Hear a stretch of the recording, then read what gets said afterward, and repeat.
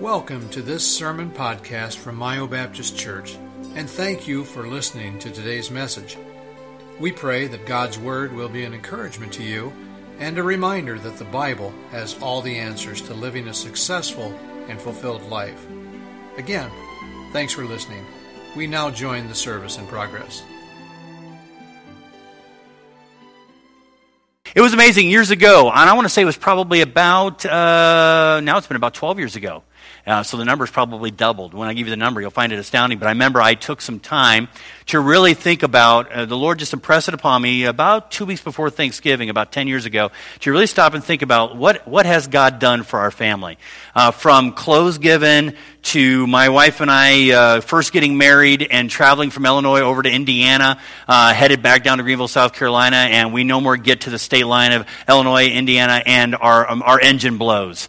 And so we were stranded for 2 or 3 days, and the mechanic ended up doing all the work and everything completely for free. We didn't know that till we walked in, and he said, it's all done, it's all free. And so when I started adding up these different things, and the fact that somebody came, and many of you already know this story, but somebody decided that, hey, we want you to get on into the ministry. And I had personally probably about $20-some thousand worth of school debt at the time. I stepped out of school so that I could work off some of that debt because I was counseled to do so. And somebody came up to me and says, hey, we want you to get on the ministry. We're going to pay the debt, and we're going to pay for you to finish off your college education. And you name it, from just different things that we saw God do. I went adding all the different monies, trying to, okay, with the engine blow, that would probably be okay with what they did, probably about $1,200-$1,300. I started adding everything up. And at that junction, 10 years ago, which would have been, at that point, we had been married for 7 years, I calculated a total of just a little over $100,000 that God had provided in some way or another for our family. And I can just imagine right now that number has probably doubled, and so forth. And that's not income I had to work for. That was God's grace. And if you stop and you think about what hath God done, I was one of those guys that when I was in college, and hear somebody get up in front of chapel, and they'd say, they praise chapel or something at college, and they would say, I want to thank God because I opened up my mailbox the other day and there was a check for $1,000. And I opened up my mailbox here and there's a check for $5,000. Every time I heard that, I'm like, whatever. That don't happen to me. That don't happen to me. And you may be sitting here going, 100,000? That don't happen to me. I think if you go back and you look, you'll be amazed. I don't know if it'll be 100,000 for you, but I have a feeling there's some in here who you could say it's a lot more than that. But even if you can't put a dollar amount on it, it's still the graciousness of God sometimes in just simply giving you peace in a time of a storm. And that you need to be thankful for. And I say that, and for many of you who are guessing, you maybe don't know, but I know that because my mom passed away when I was 12. And I had to learn to understand what the peace of God was and is. And of course, my dad passed away a number of years, both of them from cancer, one from lymphoma cancer, one from leukemia. And so I want to bring to you this morning, what will you do with his sacrifice? Will it be thanks, or do you not even know? I guess I don't think about it too often. I'm busy in my daily life. Well, that's exactly what Satan and the world want to do, is keep you so busy you don't stop to think, wait a minute, what do I really have to be thankful for? And it really begins with Christ. It really begins with Christ, because as you get thankful for Christ and his sacrifice, what he did, then you'll start to look at your spouse differently and realize, okay, there's things, I'm frustrated with this or frustrated with my kids, but wait a minute.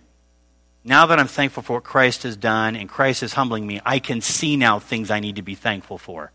And so I want to challenge you this morning. When I was 13 years old sitting in history class during the mid-morning hours of Bethany Christian Academy in Galesburg, Illinois, it was September 1989, and Pastor Carlson came to the door of the classroom and called for me. Okay? I was notified that the time had finally come that we had been waiting for. And I would love to sit here and say, it was Publishers Clearinghouse at our doorstep. No, it wasn't. It wasn't. But instead, my mother had come to that point in time when the battle was being lost, and she was getting ready to soon pass into eternity. I rushed I went down And there was a family member there saying, your dad's at the hospital, we need to get you to the hospital. And they rushed me and my sister to the hospital and at 12 years of age. And I remember sitting there next to my mom and holding her hand. And then at about 3 o'clock, just a little before 3 o'clock, I was watching Yogi Bear the cartoon. And I'll never forget, all of a sudden her hand went like this on my hand. The death grip. I'd never heard of such a thing until that time, and I've experienced it. And her hand just went tight. And I looked, and I saw something that a 12-year-old takes with them for several months and just struggles with. But you know what? That death grip was a shock to me, and it took my dad coming over, prying the hands off me. The next thing I remember from seeing her with that mask on her mouth, from seeing her, was the next thing I remember is being in some room next door. And here is our pastor, and he's looking at all of us, and we're shocked, and we're filled with questions. And I've rehearsed that so many times, and he says, you all are going to be okay because you have Christ. And that was great. I'm not saying anything wrong with what was said. That was great. But as a 12-year-old boy, I'm wondering, why do I hurt? Didn't understand everything. If you've been there before, where I know I've got Christ, but what does that mean in relationship to this very moment? And there is relationship to it, and it does mean something, but sometimes we can find ourselves going, but I don't understand. I'm young in the faith, as I was at 12 years of age. I'd been saved for 5 years at that point in time. What does that mean? Well, I want to take you to the book of Hebrews. If you turn over there to Hebrews chapter 10. And the author of Hebrews is trying to convince the Hebrew Christians, using language they can understand, of the superiority of Christ over all people and all things. As Hebrews, they were always tempted, and of course we all are tempted to do this, but as Hebrews, just like any other human being, they were always tempted to revert back to those people, those rituals, those traditions, those things that they highly regarded. Always tempted to go back there. When the going got tough, they were tempted to revert back to what they knew. Okay? So the author was seeking to show them the weakness of those things in comparison to Christ. Why was he doing that? Well, they're dealing with some trials and persecution right there. They're going through some very rough times. Okay? Their emotions were clouding their spiritual judgment, and they were starting to lose sight of Christ and what that really should mean in the midst of what they're in. And I've been reminded over the years of one great saying here: Don't question in the darkness what God clearly showed in the light. And I've been there many times where things are tough, things are dark, and you begin to question things that, wait a minute, let's go back. What did God show us at such and such a time as this? And so let's not lose sight of the truth when we're in the midst of darkness. But that's where these people were at. The author was very concerned, because even though the persecution had been great, they still had not experienced the great form of persecution and being a martyr. It says, you don't need to turn there, but it says in chapter 12, verse 4 of Hebrews, ye have not yet resisted unto blood, striving against sin. We can think, especially in the United States of America, where so many things are just given.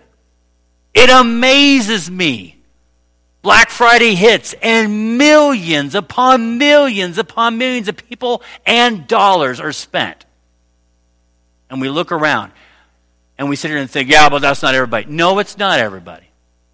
But I will tell you, I don't care who you are and what your income is. It's not all about income, whether you can have joy and peace. Doing that with my family right there, that is awesome.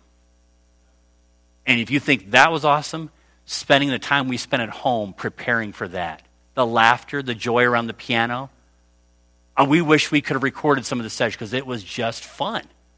And I'm reminded when I'm standing there at home practicing with it, I'm going, that's what matters.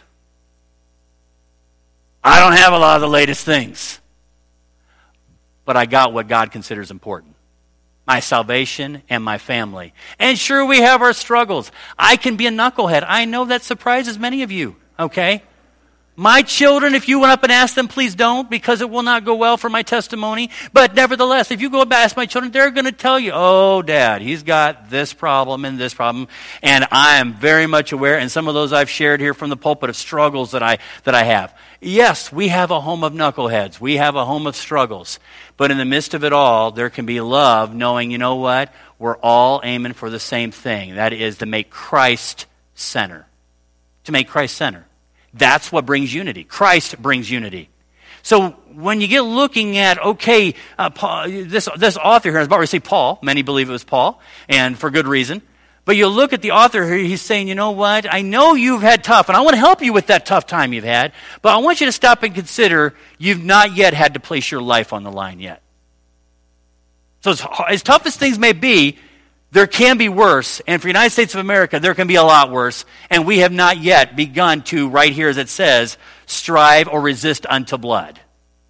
Well, we know of other people in other countries, Christians, who are trying to bear the torch for Christ, who are dealing with just that. So when we have that challenge there, it is very much applicable to the Hebrews back then. It's very much applicable to us. What is he still trying to do? He's still trying to reorient them. Saying, okay, you've not had to strive against death, but remember the lighthouse in Jesus Christ. Let's get back to the fact that what are you dealing with right now? And I want to encourage you to stay close. Stay close so you'll have no regrets.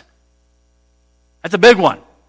I think all of us in here could say, I have some things in my life that I very much regret. I do. But I don't live in regret because I know Christ has forgiven me. And I choose to not think about those things anymore. Have I always been like that? No, they terrorized me for many, many years. But then Christ came along and helped me see that needs to go away. And he says, I don't want you to have regrets. I want you to experience what Christ can do. And I want you to get to understand what Christ came to do, what he is here for. And I know you may be here before me right now and you say, well, I know what Christ came to do. He came to save me and I'm saved and I'm good now. No, we're still, once again, as the Hebrews, dealing with trials and persecutions and challenges, and what are we going to do with them? You know, we've been told in 2 Timothy chapter 3 that all who live godly in Christ Jesus are going to suffer persecution. We know that. Yet, James also tells us that the trying of your faith worketh patience. I don't know about you, but we know this. We hear these two truths. But the first one, live godly in Christ Jesus, shall suffer persecution, we forget about that. And when it comes, we're like, what's going on here? Why am I dealing with this? And then we have to remember, oh, that's right. James says the trying of your faith worketh patience. I don't want any more patience. You need patience. Your kids are praying that you'll get patience. Your spouse is praying that you'll get patience. Your people you work with are praying that you'll get patience. Your church family is praying that you'll get patience. And a lot of times we think, well, you know what, I don't want to pray for that because that means you're bringing trials. You can either pray for it, it's going to come no matter what. You can either go through with a submissive heart or go, I'm just going to fight it every time. I'm not going to pray for patience. It's coming, get ready. God knows what's best for us, just as the author was trying to tell them here. So when you get looking at Hebrews, we get looking at what we have in Christ. We like the benefits of Christ. I have Christ. I now have eternity in heaven. It's nice to know that I don't have to worry about if I die, I'm going to heaven. All is well. We like benefits. That's why when you were at the store the other day, you like the discount, especially when, hey, you can get 10% more off on this order if you'll simply get a charge card today. And you went, let's go. Because you saw the benefit. You said, let's do this. We like various, you know what? I got married because I was really looking forward to this. How's that going? Not so much anymore. Because marriage, we know, it's all rose petals and everything else, and all of a sudden you meet a thorn. What's his name again? Anyway, nevertheless, it gets challenging.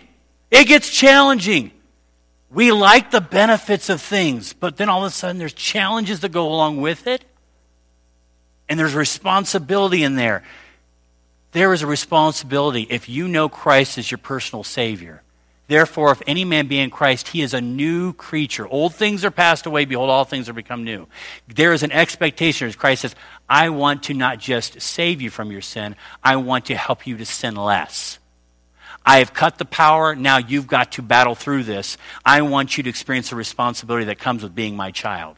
Just as you would expect from your own children. Wait a minute. You're a Lundquist. Stop that. You ever said that? Don't raise your hand. But the truth is, there is a certain sense as a parent when you're, what are they doing? That's not how we act. What are you doing? That's not what we're supposed to do. So why did you get saved? Well, because I know I needed Christ. Well, there's more to it, though. Yet, if you have trusted in his death, burial, and resurrection, and you've trusted in those things, God saved you from your sin, you might go forth, and now you need to glorify and worship him.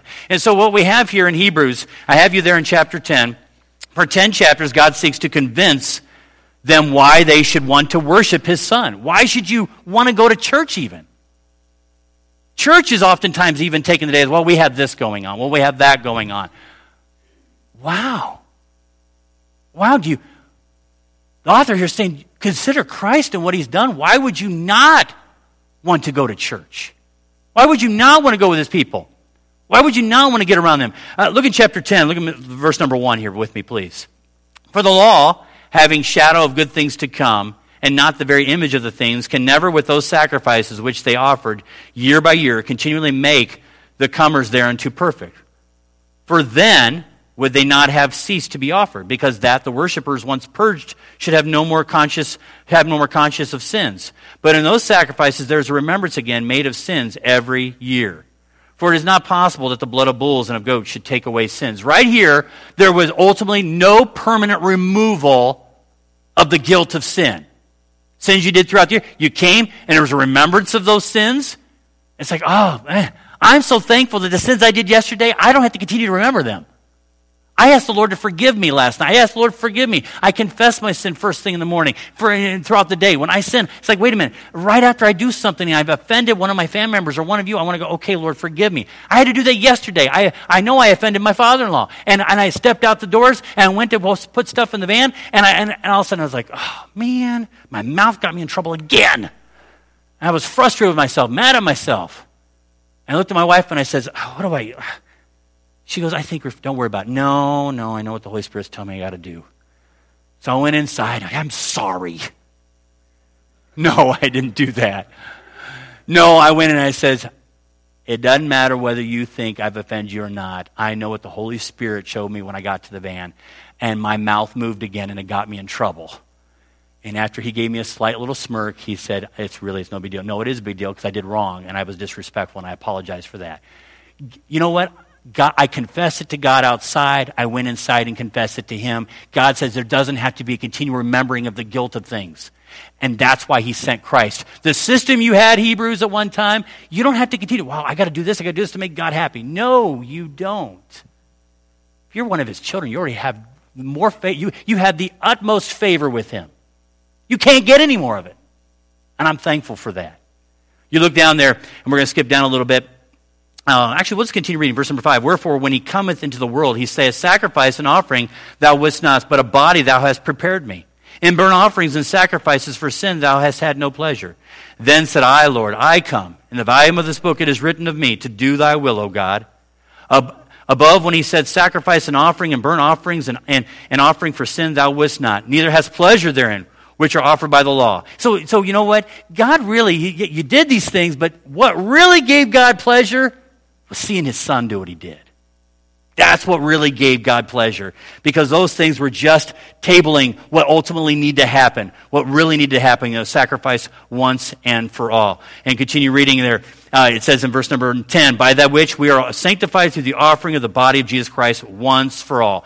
God did ultimately take pleasure and what the buildup was from the sacrificial system of the Old Testament and now to now, with Christ submitting his body to be used once and for all. So you can imagine he is very pleased. I know that when I see my children do something very special for the Lord, it's very much an encouragement to my heart. Can you imagine God going, that's my son. I'm proud of him. He submitted to my will, went to the cross for people who I know really don't appreciate it and really don't understand it. But he did it because I told him to, and he loved all just as I love all. And he did it out of love. We look at verse number 12. But this man, after he had offered one sacrifice for sins forever, sat down on the right hand of God. Isn't that what he deserves? If there's anybody who deserves to be at the right hand of God, it's Jesus Christ for what he's done and what he was willing to do willingly from his heart. Continue reading with me in verse 13. From henceforth expecting till his enemies be made his footstool. For by one offering he hath perfected forever them that are sanctified. He made you acceptable to God. That raunchy thought you had yesterday? Yeah, you need to confess it. But God still looks down if you know Christ your Savior and says, acceptable. Not your sin, you. Acceptable to God. Look at verse number 15. Whereof the Holy Ghost also is a witness to us. For after that he had said before, this is the covenant that I will make with them after those days, saith the Lord. I will put my laws into their hearts, and in their minds will I write them. He gave us his Holy Spirit and made our conscience sensitive to his law. That's something I pray for. I pray for myself and I pray for my children all the time. That, Lord, this individual is now saved. My child is now saved. He confesses that. She confesses that. Lord, make them now sensitive to sin. What a sweet thing when somebody's sensitive rather than going, I don't know if I did anything wrong. And God says, I want you to be sensitive to sin. I want you to realize when you sin, you have sinned against a holy, righteous God. And that's a big deal. And you'll see that here in just a few moments. Continue reading with me in verse number 17. And their sins and iniquities will I remember no more. I've said it once, I've said it twice, and I can't keep saying it enough. Aren't you thankful that we can confess our sins and he is faithful and just to forgive us of our sins and cleanse us from all unrighteousness and doesn't choose to bring them to your account anymore? I choose not to bring them up anymore. We're going to move on. Well, I want you to look here at verse number 19. I got 4 points I want you to have here before we leave.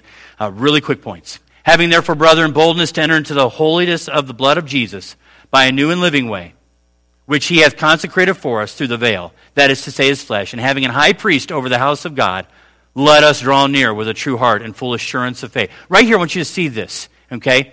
So when we consider all these things of what Christ has done, what Christ has done on our behalf, what he's willing to do for you, wicked you and me, he says, knowing these things, draw near. You know, when I apply scriptural principle and deal with my 3 children the way the Bible tells me to, and I'm not perfect by any means at that, but when I do what the scriptures say to do and deal with things in a biblical way, I've always found that when the world says, no, you don't do that, that's wrong.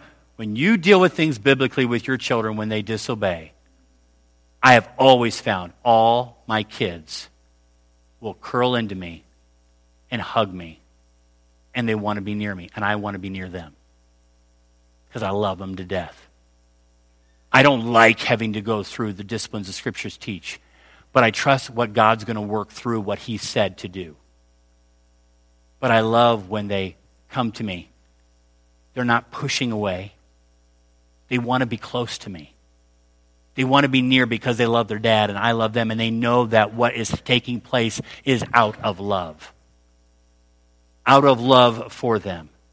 And right here, God says, when you consider what God has done in sending Christ, when you consider what he continues to do for you in spite of yourself, why would you not want to draw near? And draw near knowing that it's somebody there, somebody that loves you, knowing before you ever received him, the scriptures say, you were with sin, and yet he still died for you. You were an enemy of God, and he still died for you. What does it mean to draw near? It means to draw near in what manner? A sincerity of heart, with total confidence in that God wants what is best for me. My mom passing away when I was 12 years old was God's will, and it was what was best for me. Now, if you say, you didn't think that at the time, no, I didn't. No, I didn't.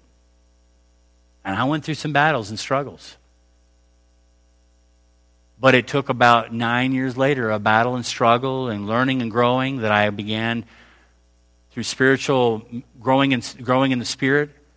I began to help another young lady. Her parents had passed away just 6 months before she came to camp, and I ended up counseling with her, and I realized that God was using me, and God knew what was best, and God knows what's best.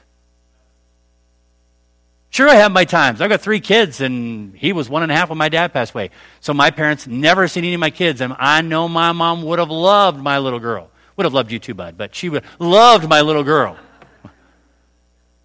My mom was all about little girls, as most women are. And I know my mom would have thoroughly enjoyed all my grandkids, all my kids. But you know what? I have to stop myself. Wait a minute. I'm going to trust God, being confident that He knows what is best, even if it hurts. In what manner? A conscience at peace with God because you have professed and confessed your sin.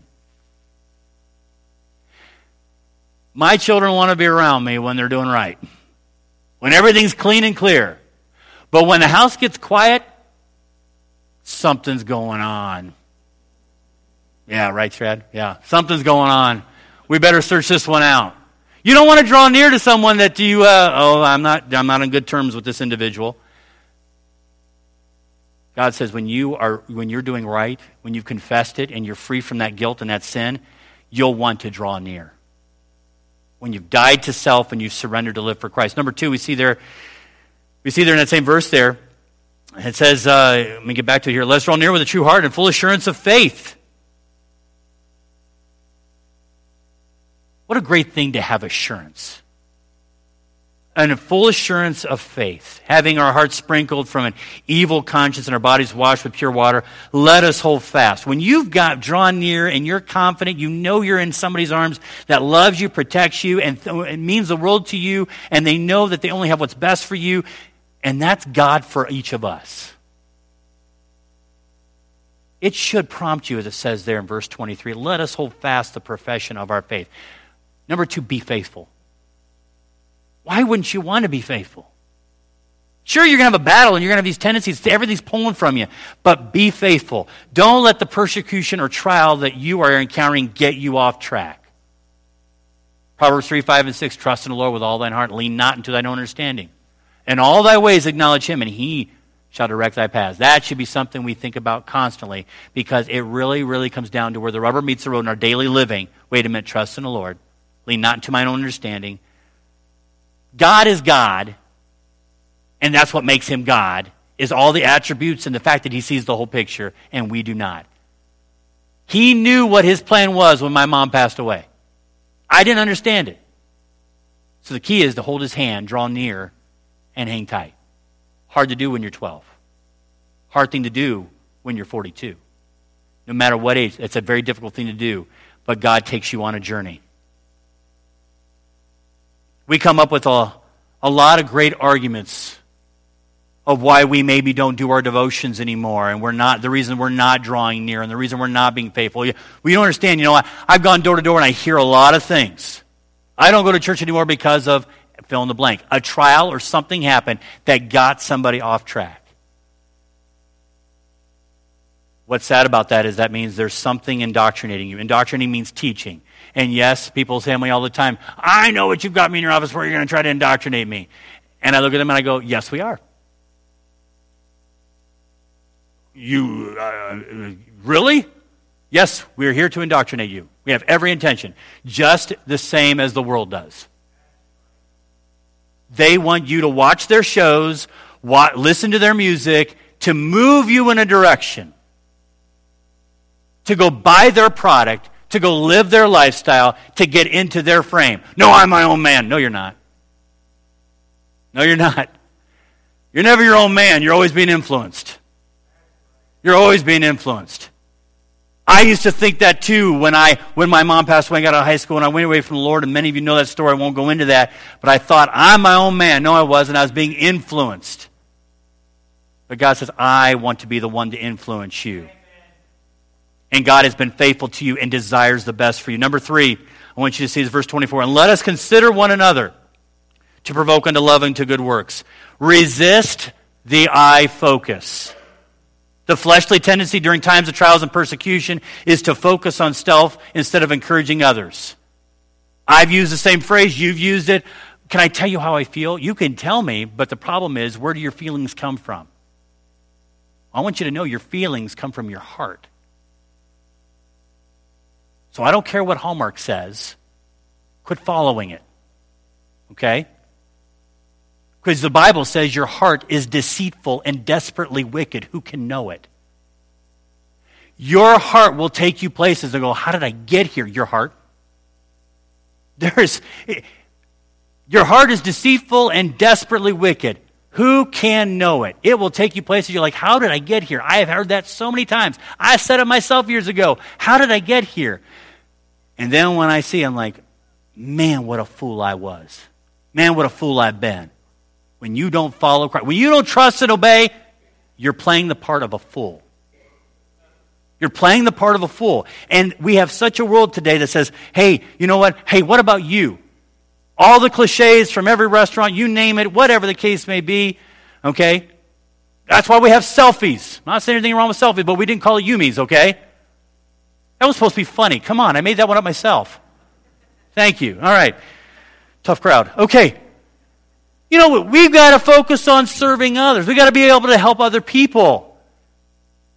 And what we've come to now in this time and age, and God said it would happen, is just a turning on self, an I focus. And we can get in the midst of a trial, and that's when it's hard.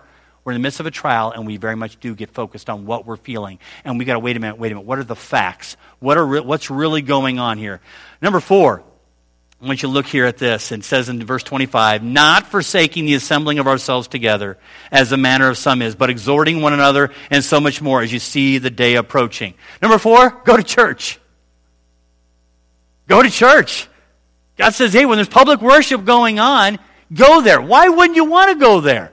Well, I've got the game going on, or I'm a part of this group over here and everything like that. Okay, that's great. I'm glad you're part of it, but which one died for you? Which one will be there for you to get you through a really bad trial? Well, you don't know what they've been. Oh, you just wait. Satan will let you go through certain trials that maybe that group or that sporting event or whatever will help you with for a time. But there is going to come a time when Satan will fully unleash the trap. And it'll be a trial bigger than anything else you have in life can help you deal with. No drug, no nothing, no anything you want to turn to, no group you're a part of, no club, no nothing. It will not solve it. And you will be brought to a place of realizing, I set myself up for this trap. It boggles my mind how people sit there and go, well, church is, it's a non-negotiable for me. And you say, well, you're an assistant pastor. It's been a non-negotiable for me even before I was an assistant pastor. I want it to be a non-negotiable for my children, realizing, you know what? We don't come here just, all right, I'll come to church because I'm trying to gain. No, we don't gain favor with God. If you're saved, you already have His favor.